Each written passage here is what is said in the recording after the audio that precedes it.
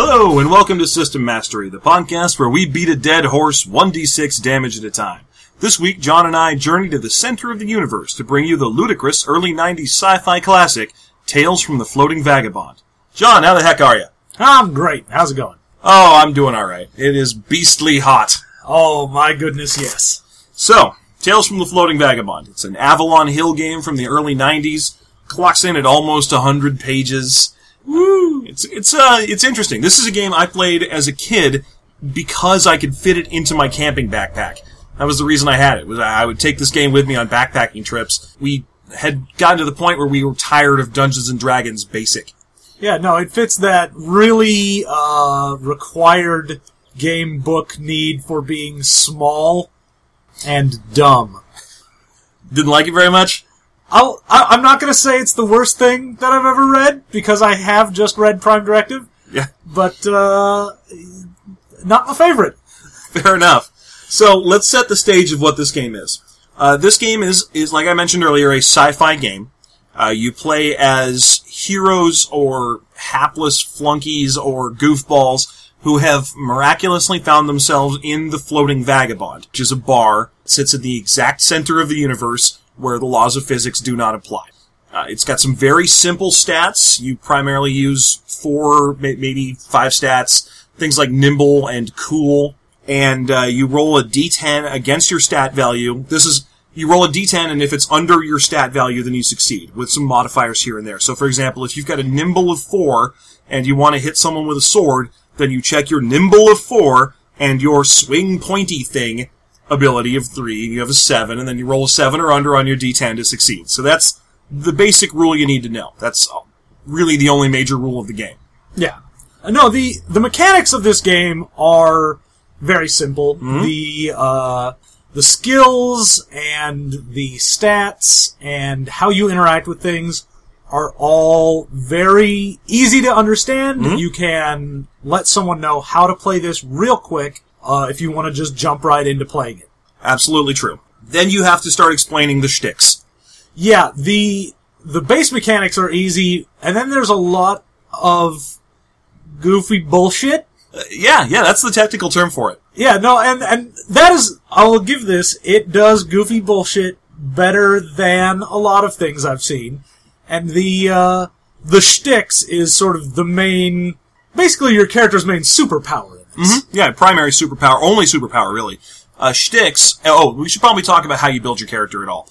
This game is a point-buy system, so you have a number of points to spend on your stats, and then you get what are called character points. You get something like 2,500 of them or 2,000 of them or something, but everything costs in the 100 range, so it just feels kind of artificially inflated. Yeah, you probably could have just dropped a 0 off of everything for cost-wise and it would have been fine. Right, so your shticks cost, it's 500 or 800 for some shticks, or, and this is my favorite thing, you can pay 200 less and roll randomly to see what your shtick is. So, before I lose the ability to say shtick, let me go ahead and explain what they are. They are cartoon character powers. Yeah. So, they don't look like cartoon character powers, because only a couple of them have cartoony names, but all of them are based around kind of cartoon representations of cultural tropes, I guess would we want to go with. So you've got, like, the Schwarzenegger effects, or the Rambo effect, and the Rambo effect is that everyone has to shoot at you, but they always miss. Yeah, or you have something like the Flynn effect, going off of Errol Flynn, where there's always a vine or a chandelier or something to swing from. Right, and it's funny because some of them are very to the point of the person that they're referencing. Like, for example, the Howard Fine and Howard effect, which is basically the Three Stooges effect, is literally, you have a ready source of pies all the time. You can easily generate cream pies, which is, it just feels unnecessary. I mean, I can understand the whole notion of maybe you could generate kind of a comic banter that's going on that distracts guards so other people can get past you, or maybe you can accidentally fight. That'd be kind of, but no, it's just cream pies, constant cream pies. There's also the Valentino effect, which is that all people of the opposite sex automatically fall in love with you. The aforementioned Schwarzenegger effect, which is that you just don't take damage. Yeah, you'll get hit, but it won't really do much to you. Yeah. And there's a ton of these. They go on for pages and pages. Most of them you can only have one, but there are a couple shticks that let you take other shticks. Those are if you have a sidekick or an archenemy. Which is odd to me, because the sidekick actually gives you someone else to control, whereas the archenemy is just someone that doesn't like you. So the fact that you still get another shtick with a sidekick seemed kind of weird. It is kind of weird with sidekick. It makes sense for archenemy, but then again, archenemy I like as a shtick, and I'll explain why. We've talked about, literally in the last game, we talked about, when we were doing Buffy the Vampire Slayer, we talked about the merits and flaws system, and how a lot of the time flaws are actually merits, because they're just saying, I'm going to grab that spotlight and I'll never let go.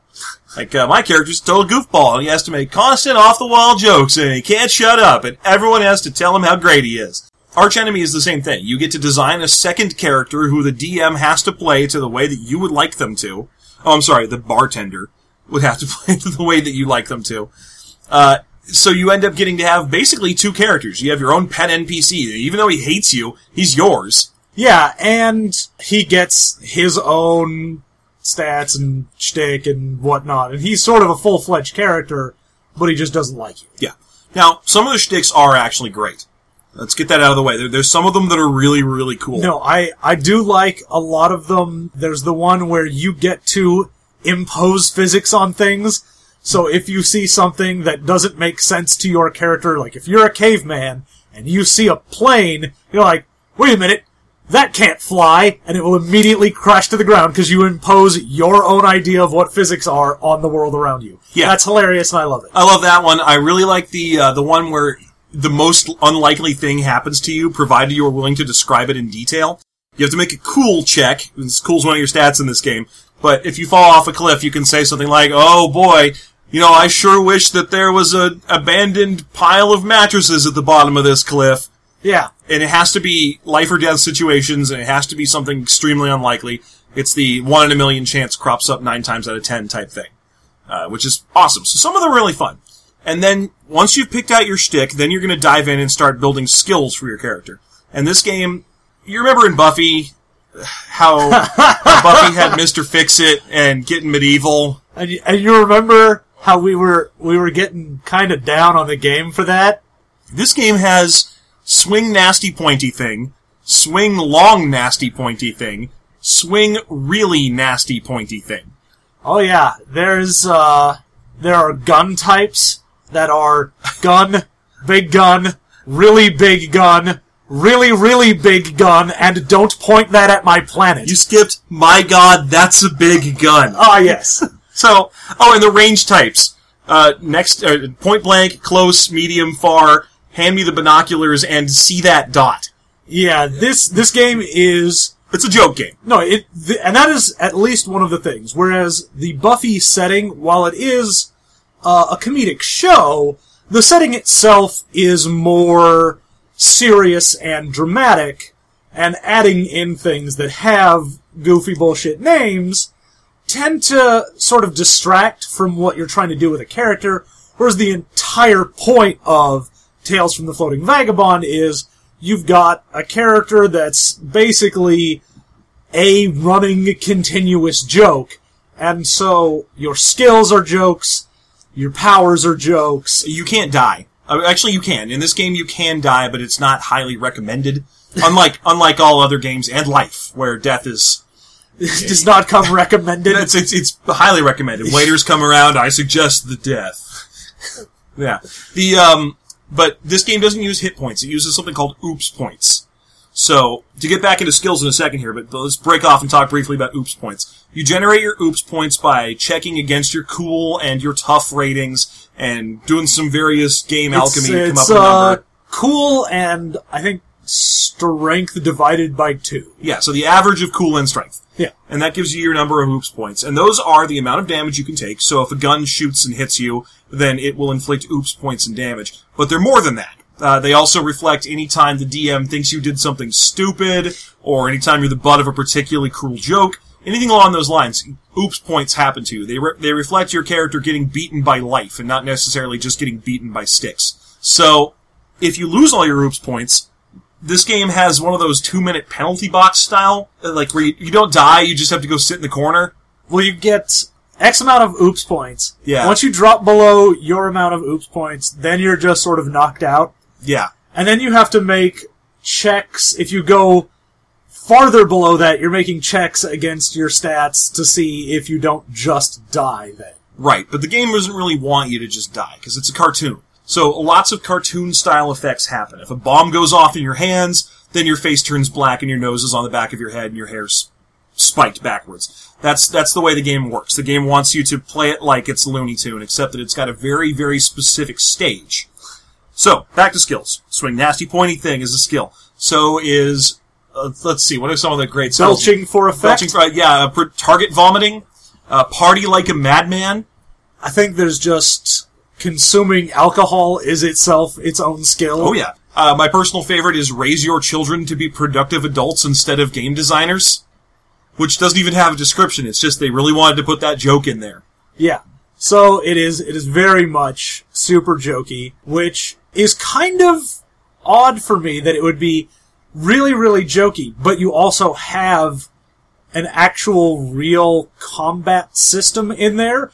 And, I mean, you were saying before, when they talk about oops points, and they say, this is gonna happen, and, you'll probably just be knocked out instead of this, it's actually really, really easy to die in this. Absolutely. Like, exceedingly easy. Because they immediately jump to these ultra weapons. Like, right away. Like, you can take a pistol or a little laser rifle or something, but then the next thing will be like the War Toy Megazooka or something like that, which it's all jokes. It's all the item descriptions in this game are like floating orbital death cannons and so on that have a bunch of jokes about how they break all the time or how they're used by the space Nazis. So everything's a joke. But it also is extremely lethal. Yeah, they present this game, and this is probably one of my big complaints about it, is they present it as a very lighthearted, very jokey, very funny game. However, when you get into it, all of the weapons, the weapon damage, your defenses, everything like that, if you fight someone and they just stab you with a sword, even if it's not a particularly impressive, like, I'm using a futuristic vibro sword, just a sword and they're a high-strength guy, there is a very good chance of you dying unless you happened to max out the 2 stats that give you oops points. Because even if you go, okay, I'm a really strong character, I'm super strong, but I'm not very cool, you're still going to end up with, 4 oops points, and a sword's going to hit you for, 6 if someone is strong and hitting you with it. Right. And of course, you can mitigate that by wearing armor or picking up dodge abilities, anything along those lines. This reminds me a lot of an Exalted style game, where your character is basically a glass cannon, where the glass is unusually difficult to hit. You have a starting Exalted character has the equivalent of about 7 hit points, and everything hits for 30 damage. So you just can't let anything hit you under any circumstances ever. You have to dodge constantly, you have to parry everything, you have to be perfect in your defenses, because anything that hits you is going to kill you. And that's the way it is in this game, with the unusual difference that Exalted characters are fully expected to armor up. In this game, there's a solid chance you'll be playing as a teddy bear in a bathrobe. Yeah, you could be playing as, what are you? I'm a talking dog in a trench coat, and that's my character. Right. How much armor does that talking dog in a trench coat have? He has none. He's in a trench coat. Right, because you're at a bar, and not everyone in the bar is wearing full-on battle armor all the time. Well, on the one hand, that is kind of annoying. On the other hand, this game does a very good job of siloing social skills from combat skills, from research skills, from magic, which it does have. Magic's just a skill in this game. You buy the magic skill, you get some fun spells. It's expensive. It's an expensive skill. It's roughly like buying a shtick. But you can be a magician and get a bunch of fun spells that let you turn yourself invisible and so on. But anyway, they silo all these out, so it's very easy in this game to play a non-combat game. They have all these rules for things like how drunk you can get before you pass out, skills that affect how drunk you can get before you pass out, skills that key off being exceptionally drunk. Like, for example, if you want to take belch for effect or projectile vomiting, it helps to be drunk before you do them. Yeah, the game, again, has this odd setup to it, where it kind of almost assumes that you're going to be spending a lot of time in the Floating Vagabond, this bar. And it goes into detail on what's in the bar, the patrons that you'd find there, how the bar came to be, and it even says in the book that this is going to sort of be your default setting. But then it gives you all of these, skills and weapons and armor and other antagonists like the space Nazis, like you mentioned. Yeah. and all these things that are in this universe. There's a competing bar on another planet. The Crane's Nest. And it gives you a lot of stuff that it kind of wants you to go explore this universe, but at the same time assumes that you won't and will just sort of be in this bar. Yeah.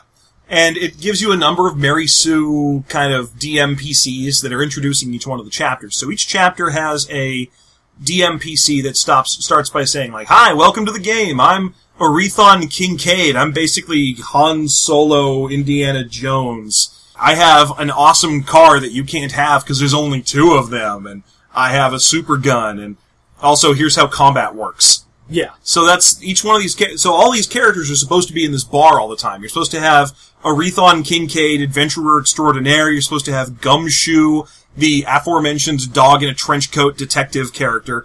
The bartender, Hawk Spit Luger. Yeah. Oh, Hawk Luger, you can call me Spit. Yeah, he's your bartender.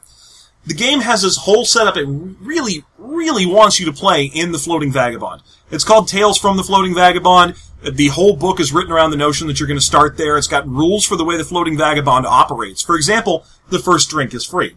When you arrive at the Floating Vagabond, nothing comes with you, so you end up in a bathroom and you have to put on a towel because the dispenser that has pants in it is broken. And then you walk out in a towel, and this guy walks up to you. He's described as the world's ugliest bartender, and the picture does pretty good justice of that. It gives him a weird head bridge. Huh. And he'll walk up and say something like, "I'm Hawk Luger, and you can call me Spit, and the first drink's on the house, and what are you having?" And that's supposed to be the way this game kicks off, which is neat. It's an interesting concept for an adventure. I don't know if I'd want to do that. That's the funny thing to me about this game, I guess, now that I'm thinking about it, is would I play this game twice?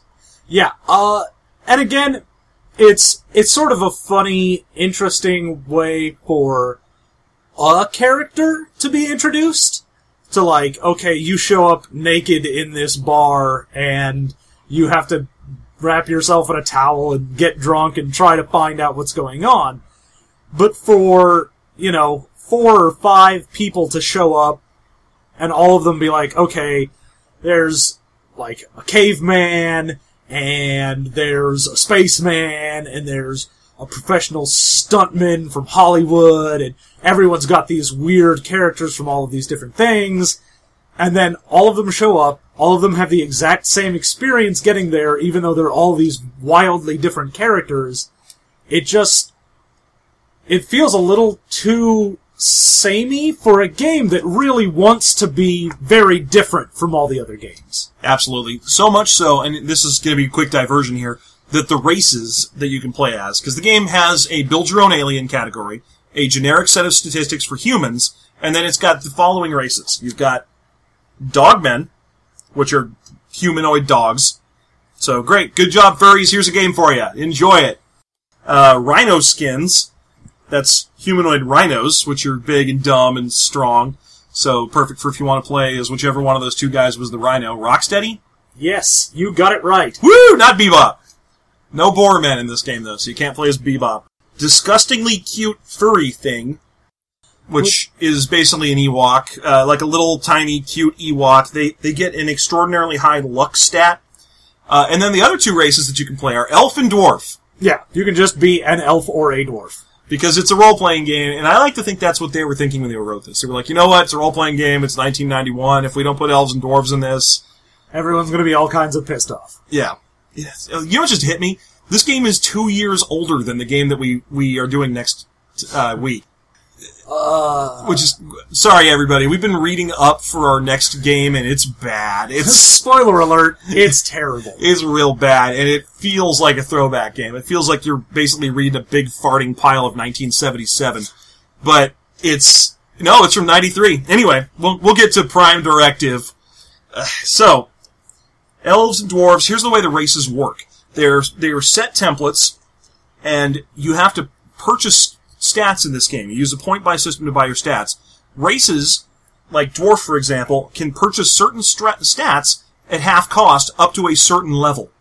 And then it's more expensive for other stats past a certain level. Exactly. So, for example, a dwarf, his attribute costs are strength at half cost up to 4, and common sense at half cost up to 2.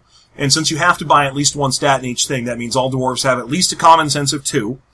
They pay their regular point cost to get up to that point. And then strength at half cost up to 4. Nimbleness costs double after 5, because they can get pretty nimble, but not super nimble. And cool costs double after 4, because dwarves are not cool. No, they are not. Yeah. If there's one thing that I have learned from The Hobbit, it's that dwarves are not cool. No, they're comedy relief. They will eat your cheese, by God, and then clean your dishes.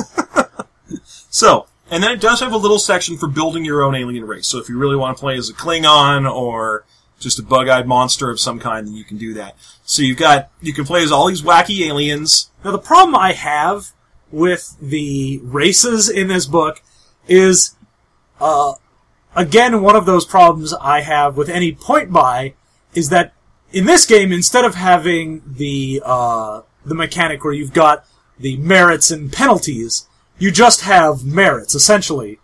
But your race can give you the extra points that you would normally get from having a penalty. Mm-hmm. So let's say you go, what do I want to play?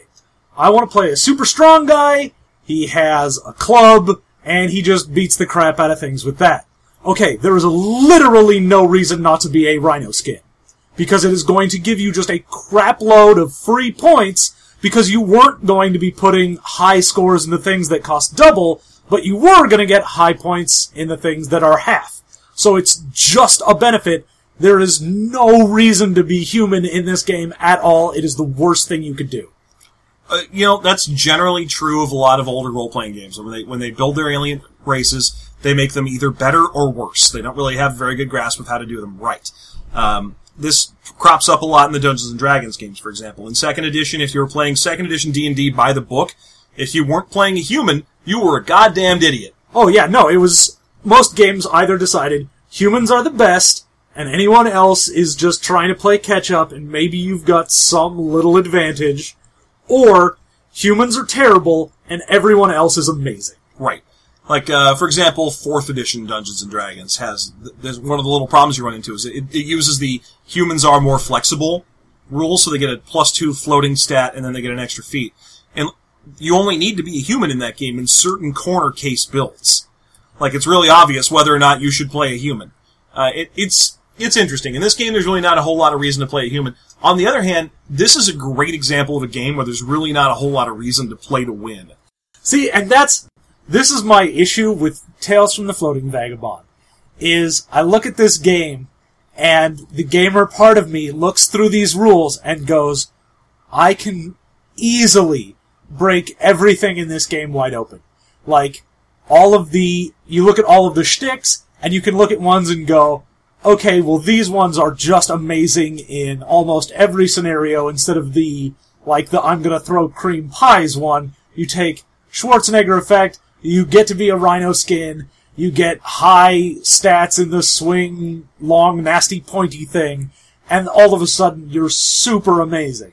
But, like you say, the game doesn't want you to do that. It's this weird temptation to be like, okay, you've got all of these ways that you can just completely destroy this game, but don't do it, because it doesn't matter. No, and that, to me, actually is not a terrible balancing mechanism. For example, you felt like building that character. You got your rhino skin, you gave him a chainsaw, you gave him the super battle armor, he's more or less indestructible. Okay, great. Is he funny? Because that's what the game wants. Your first 2 adventures are going to be a drinking contest against teddy bears, and then a scene where you... yeah. And then a scene where you have to go to an alien planet that's shaped like a pill. Like it's a giant gel cap planet. What's your rhino going to do there? That's hilarious. And that's... You know what? If you build that rhino character, you're basically building the big, dumb villains that Bugs Bunny is always thwarting.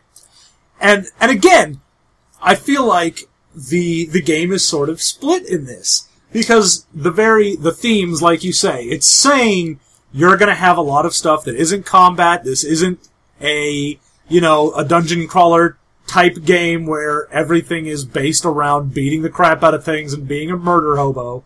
But, that being said, it also presents, like, one of the very first things when it gives you now let's see these characters in action.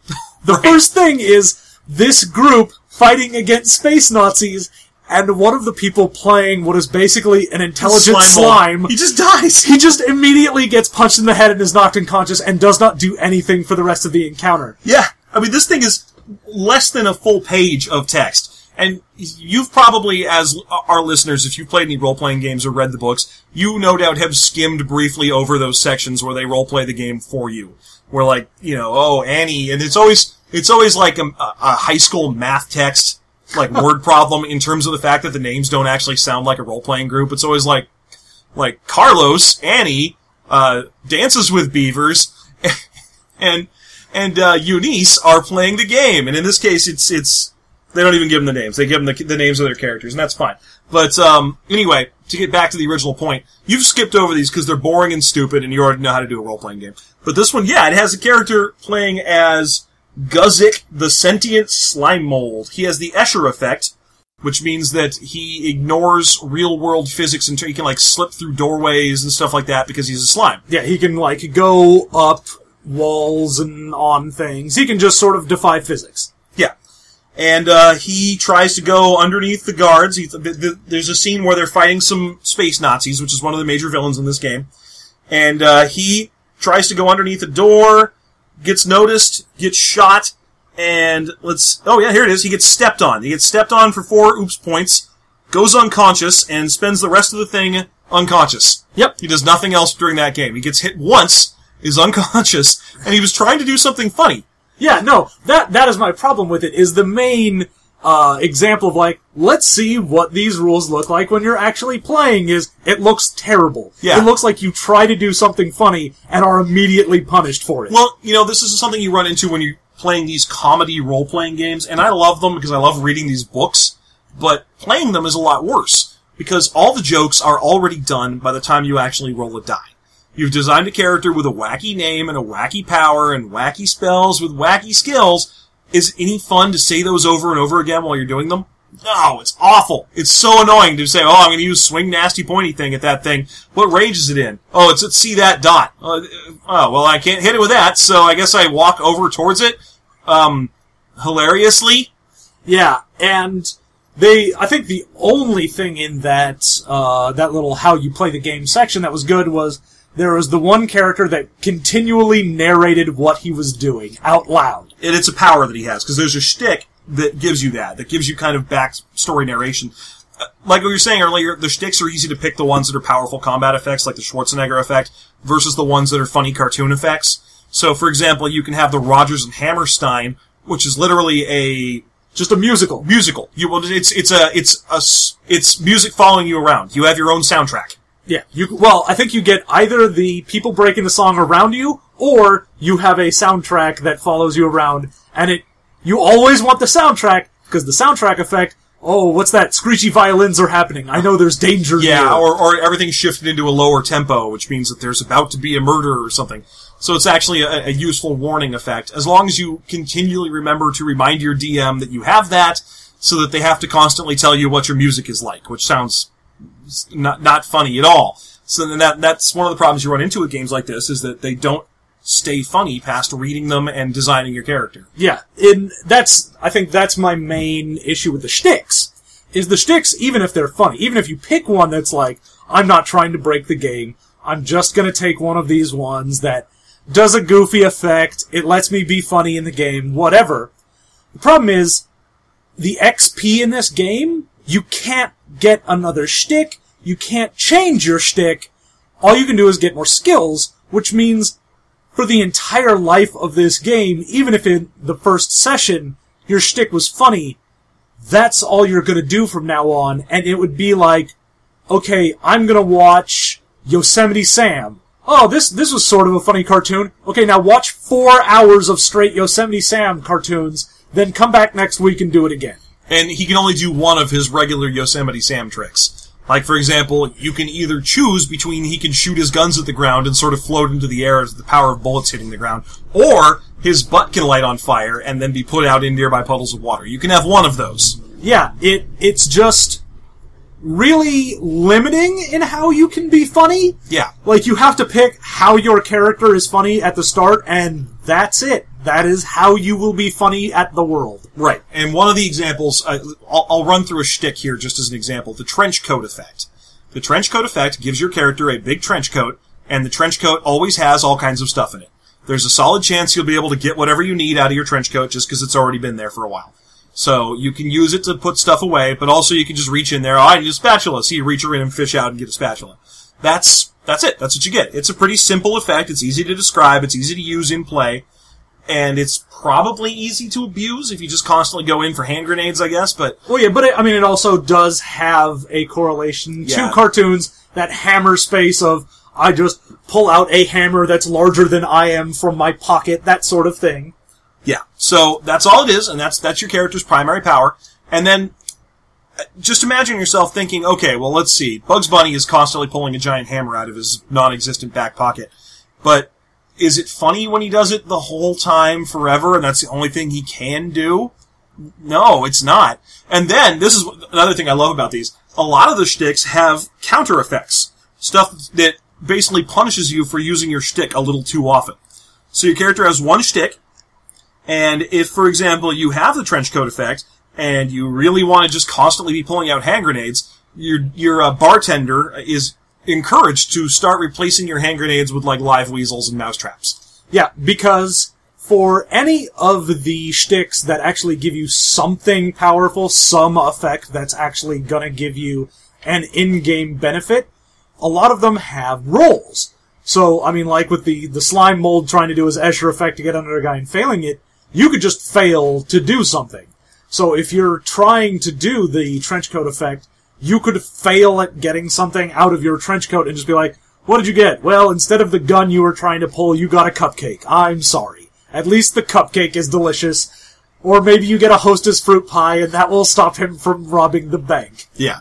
So, it tries to be funny, and then it doesn't want you to constantly use only your shtick as your character joke, which is fine. I don't want you to do that either. That sounds awful. But it's funny that it chooses to punish you. Like, for example, here's the trench coat effect. This is the penalty to the trench coat effect if you're overusing your shtick. Objects become hard to find, requiring a considerable amount of time and effort to find the correct item. Alternately, hostile items, such as ticking time bombs, small vicious animals, etc., may be pulled out by accident. Same thing is supposed to happen if someone is searching you. They're supposed to constantly reach into your trench coat and pull out mouse traps, bear traps, bombs, things like that. It's supposed to be a nice, funny joke. This happens for most of these. I don't know. I just don't know that I necessarily find the concept functional. I feel like if you want to design a game where the characters are basically walking cartoons, you could get away with doing it without limiting them to one cartoon joke. Yeah, like I said, it just feels... The fact that you can't even use XP to get some other effect, or enhance the effect. Yeah, they're pretty much set in stone. If you've got music following you around, you will always have music following you around. Yeah, if you can, break the laws of physics, that's what you get. You can, if you run over a cliff and you don't notice, you don't look down, you just keep running on air, yeah, okay, that's kind of funny. Sure, the coyote does that occasionally. That's sort of amusing. But like I said, if you're watching 4 hours of Roadrunner cartoons, and that's essentially what your session is going to be, is just 4 hours of watching the same cartoon over and over again, and if someone comes up to you and goes, next week, let's do this again, I don't see what the incentive is to keep doing it. Yeah, no, you're absolutely right. This is going to crop up anytime we're reviewing a comedy-based role-playing game, and there are a couple of them out there, and some of them are better than others, that the goal is that they wanted to really write a funny book. And, to a certain extent, they definitely succeeded with this. This book's got some interesting cultural cachet. It's fun to read. I've met other people who played it and have fond memories of it.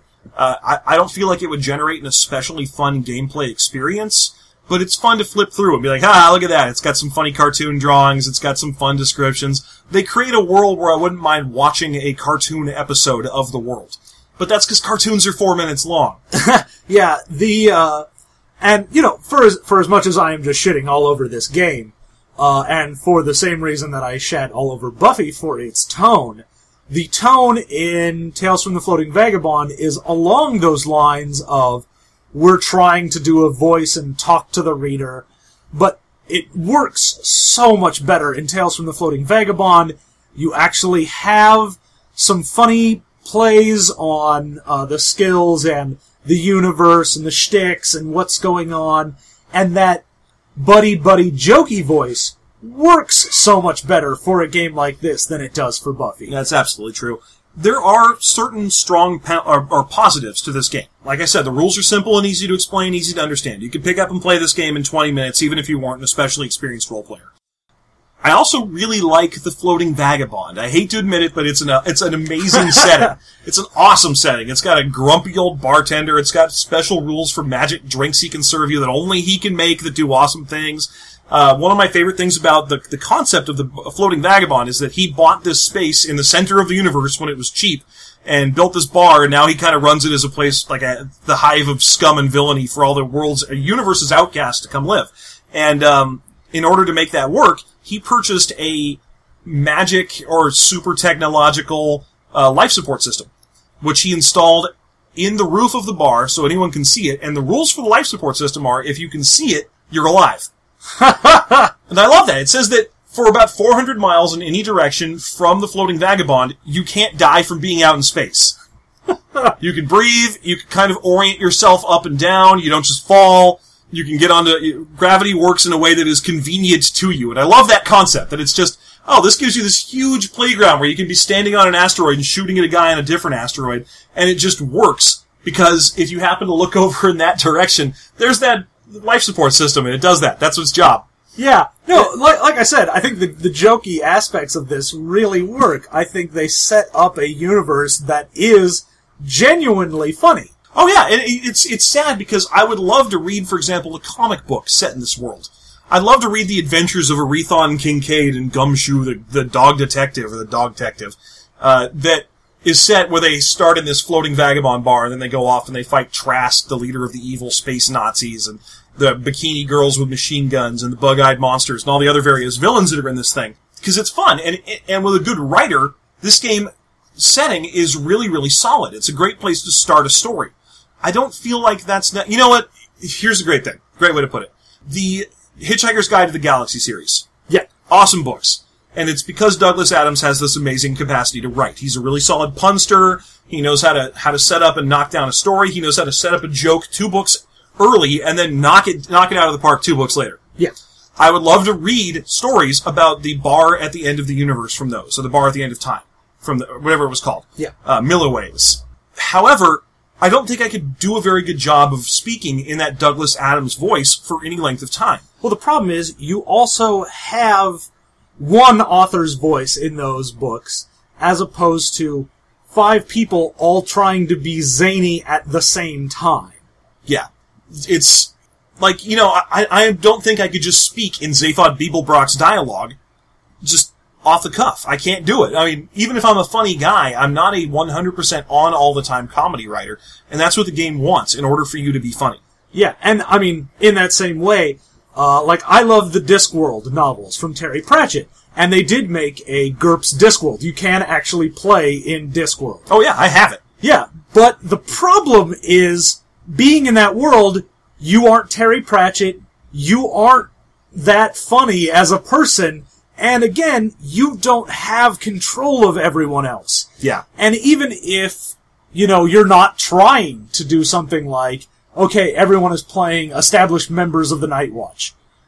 If you meet the Night Watch, and you as, the Game Master are trying to now be Vimes or Carrot or whoever, you're trying to off the cuff what takes Pratchett a while to actually write down and work on. Yeah, and it's not going to flow. I mean, you have the basic concept down. Like, you can play Vimes as kind of stoic and bitter and unhappy, and you can play Nobby as gross, but it's not the same, and it's not going to be as funny. Also, the whole thing about this book, about Discworld, about Hitchhiker's Guide to the Galaxy, is that combat resolves itself in the funniest way possible.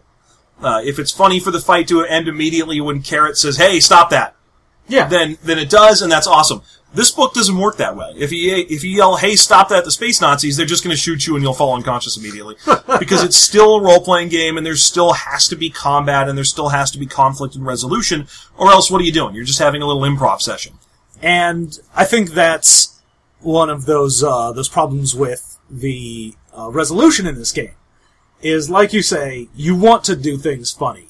You want to have tests where it's like, okay, we're going to do, whether it's combat or a drinking game or playing darts in the bar or something like that. You want to have it be resolved in a funny way, but because it's a role-playing game, because it has mechanics for all of these skills, because you're a player playing a game, whatever you think would be funny is not necessarily what the dice are going to have happen. Yeah. And that's going to be a real disappointment to you, and it would have been absolutely the funniest thing in the world for you to nail that space Nazi with your cream pie, and you just don't. Yeah, whoops, I rolled a 10, it went sailing past him, nothing happened, and then he shot me and I'm unconscious for the rest of this combat. Woo! I'm gonna go get a drink, you guys keep playing. That's some writing. So, in order to stop that, the goal, or the mindset of the common player is to go, well, I'm going to play that Rhino character that John was describing earlier. I'm going to make a character who's got the Schwarzenegger effect so he can't die, and he's got a giant axe, and he's got super armor, and his strength is 8, and he's just always going to hit. But why would you do that? The game is comedy. You're trying to make a joke, not a beat stick character. And I feel like that's going to be the thing that brings us down to the tone, or the topic of this week's trope discussion for gamers. Which is people who try to beat the game they're playing. Which is nothing wrong with it. I'm extremely guilty of doing this. I know you are extremely guilty of doing that. Yeah. So, this game blocks me at every turn. It's like the one game that's my kryptonite, because normally, if you knew me as a role player, you know that I like to figure out or even if I'm doing it on accident, I'm a natural born power gamer. I know I always seem to be gravitating right towards the things in the book that are either poorly written or broken or were optimized perfectly to work a little better than the rest of the book. I always find it. Well, it's also you and those characters that take things probably one step farther than they needed to. So, let's say you have a character, and you're playing someone that is a fighter. You've got a sword. Okay. You use a few feats, you've got some stuff, you've got some powers. You're really good at using that sword. But wait, I've now discovered that if I have this feat with this type of magic sword and this podcat, all of a sudden I'm invincible. Oh, what do you know? Yeah, and you know, in my own mind, I try to tell myself I'm doing it from like an instructive sort of mindset. Like I'm going, well, I'll show everyone how broken the magic in this game is, and then no one will break the magic. All I need to do is break magic in front of everybody. It doesn't really matter the rules for it, but this game breaks me at every turn because every time I read it, the first thing that pops through my head is, why? Why am I trying so hard to beat this? Like, the next session is going to be a fight against, like I said before, the drinking contest against teddy bears. Or some other random, you have to go to the universe that pies came from in the first place and go swimming into the Pie-quilibrium and find the Piemont. Yeah, and it's got this odd back and forth between that, because, I mean, like you say, those instances where you do want to be a character that sort of breaks the system, if you aren't one, it's very die. Yeah, no, it's very easy to either die or just sort of be sitting out large swaths of what's going on. But if you do make a character that's like that, you're going to sit out large swaths of what's going on because you don't have a character that can interact in a meaningful way with the rest of the comedy universe. Yeah, I'm super guilty of being the win-at-all-cost style players. But like in Dungeons & Dragons, I love to just sit there and build the character classes. They're like, what do you do? Oh, I use spiked chains, and anyone within 15 feet of me is knocked down at all times. Yeah. And that's the sort of thing where I need to come to terms, and other gamers who do this need to come to terms with the fact that that's not the point. No, I think a lot of gamers, especially either very first-time gamers, who come to it not from the sense of role-playing, but of playing games in general, where the point is to win, come to the RPG session with, I need to win. If I'm not optimized or invincible or able to deal infinite damage on a combo or what have you, I'm not playing the game right because I'm not winning. Yeah. And there's this idea of winning at role-playing, which is sort of poisonous to the game. Absolutely. You know, every time I think about this, I think of Tetris. And I know that sounds stupid, but let me go down the list here. When I'm playing Tetris, my number one goal is to not have any little shitty diagonally aligned blocks that are floating on their own. You know, like I don't want to spend a bunch of time clearing out Tetris trash out of the bottom of the little Tetris square. So I'm trying to play perfect.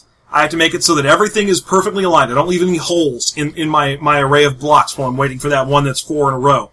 In a role-playing game, that's the same way I play. I don't leave any mistakes behind. I don't leave anywhere for the DM to go, ha-ha! I don't leave any place, I don't leave any skills that I don't have so that the other players at the table can also have a skill or something to do. I try real hard to do these things, but I know that as a power gamer, I've seen other people do this. I know that I'm guilty of this as well, of being like, oh, I'll cover everything. I need to build a character that can do everything, because what if anyone else tried to do anything? Then I wouldn't be winning. Yeah, there's this idea that you're basically going solo. Like, I need to make a character that can win this game by himself. Because Lord knows I can't count on the party. In Tetris, it's okay to be that way. It's okay to play obsessively and not leave any holes in your blocks. Because you're just setting yourself up to lose a game that is essentially just a puzzle. But in role-playing games, that crap at the bottom of the screen, all those little extra blocks that you didn't pick up, that's story. Yeah. The little gaps of blocks there is essentially plot hooks. Those are interesting NPCs. Those are interactions with other players. And what you do when you try to win the game is essentially just say, no matter what comes out of the DM's mouth, whatever he says is in this dungeon, whatever he says is the leader of this kingdom, I will handle it no matter what, period. I will win at this game. Yeah, I have already mastered every little aspect of the game. I already know every rule. I know anything he could do. I've got a counter for everything he would like to do. And, you know, it's funny because when you build characters like that, you feel like, oh, I'm doing this right. I'm building a character for this role-playing game that has an answer to everything and is perfect. He's a well-rounded character. That's what I'm telling myself. But he's not, because he's immune to plot hooks. Imagine if you were playing Scrabble with your friend. It's perfect because you pull you pull letters out of the bag, you put the words down, and then you spin it around, and the other person does the same thing. Okay, now you're playing role-playing games with a friend. And he generates a scenario and spins the table or spins it around and says, here's the scenario, how do you react? And you go, well, I do this. And he goes, well, then this happens. And you go, well, then this happens. And it's fun because you have this kind of interplay and counterplay. Imagine if you were playing Scrabble, except that you were playing as the Super Ultra King, and you got to deny your opponent tiles whenever you wanted to. Well, yeah, it's, you know, I like the Scrabble analogy because it is a back and forth that also builds on what other people have done. Absolutely. I play this word, you play that off of it. We're using what we put into the game to put more into the game. Whereas, if you're trying to win at role-playing, you're essentially turning the board around, putting tiles down, and then just keep putting tiles down and never turning the board back to the other players. Like if you had a Scrabble tile that said skip a turn on it. Yeah, like, skip a turn. You just kept handing it to everyone. It was like, you don't get to play any tiles. I'm just going to play as many words as I possibly can until we run out. And I feel like this is the number, I try to work on this regularly, to not be that kind of a role player. And the reason I try to not be that kind of role player is because that's the exact kind of role player that dungeon masters cannot tolerate. Well, it's other players can't tolerate that as well. No, absolutely. Because you make a character, like, okay, I go in, I've got my character, he's this cool ranger. He's got a great backstory, he's got like a little animal companion, and he's got a backstory, and, you know, he's great at nature, but he's kind of weird around other people or in city environments, he's got some weaknesses, and then he shows up, and your wizard is like, I cast win, and we will take all of the treasure and leave this dungeon. And he goes, oh, can my I sacrifice your animal companion for more spells for the day. Yeah, it's worth it, by the way, because spells are worth more than animal companions. I've math hammered it out, and if you don't let me do this, you're actively hurting the party. You don't want to actively hurt the party, do you? No. So, yeah. The moral of this story is play to play instead of playing to win, I guess. Yeah. There are certain games where playing to win is the whole point. And we'll get into some of those eventually. I'm sure we'll probably talk about Hackmaster if it ever goes out of print, or anything along those lines where the game is, you know, actively adversarial. I feel like 4th edition Dungeons & Dragons, Iron Kingdoms, these are games that can be played as actively adversarial. The DM is trying to kill you, and you're trying to kill his characters, and that's the game. And that it's okay if a game is balanced enough to the point where the DM can literally be like, I'm going to kill you. And you go, nope. Good, great, way to design a game. That's perfect. That'd be really fun to play a game that's that tightly designed. Well, and again, it depends on the design space. If it's such that you can make a character as optimized as you want, but still be in some danger, that's great. Even if you're like, I'm super optimized, and there's very little that will challenge me, if the game is balanced enough that you can't get to that, I just say I win, and so I win. Yeah. Luckily for us, we primarily discuss old and out-of-print role-playing games here, so we can't dive headfirst into a long discussion about 3rd edition Wizards. They win. And why they win is just so frustrating. Instead, what we're going to do is haul this thing back around to discussing Tales from the Floating Vagabond. Remember that? Hey. That mildly forgettable game. Let's do what we do. Well, what were your favorite and least favorite things about Tales from the Floating Vagabond? Definitely my favorite thing about this game is the way that it is written. It is so well written. Both like you said, the rules are very tight, but it's very well written for jokes. It's got a great flow to how it explains things. It doesn't overuse the jokey aspects of things. It's not, every sentence is trying to be a punchline, but it also is very good at setting up this universe where punchlines happen constantly. Absolutely. And your least favorite thing? My least favorite thing is, I'm probably going to have to go with, oddly enough, I'm going to say the shticks. I love the concept of shticks.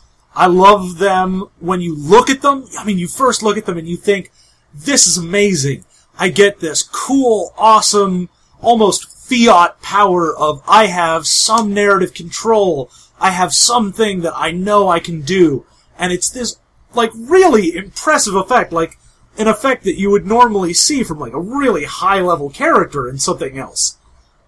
But the fact remains that after you look at it for a while, you begin to realize, no, that's all I have. It would be like if you're playing a wizard and they said, you can pick any 9th level spell and you can cast that at will. However, that is your only spell.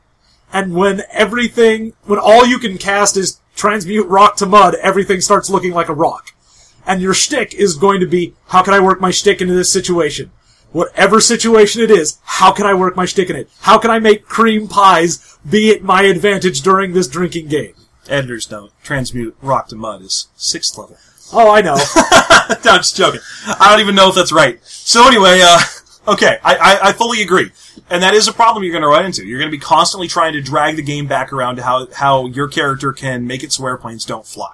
Or how your character can guess anything about a person, which is the Merlin effect that we didn't previously discuss. Or that you can constantly fit through cracks and things. And you know what? That's one of those problems that you run into when you build a character who's got some core dynamic.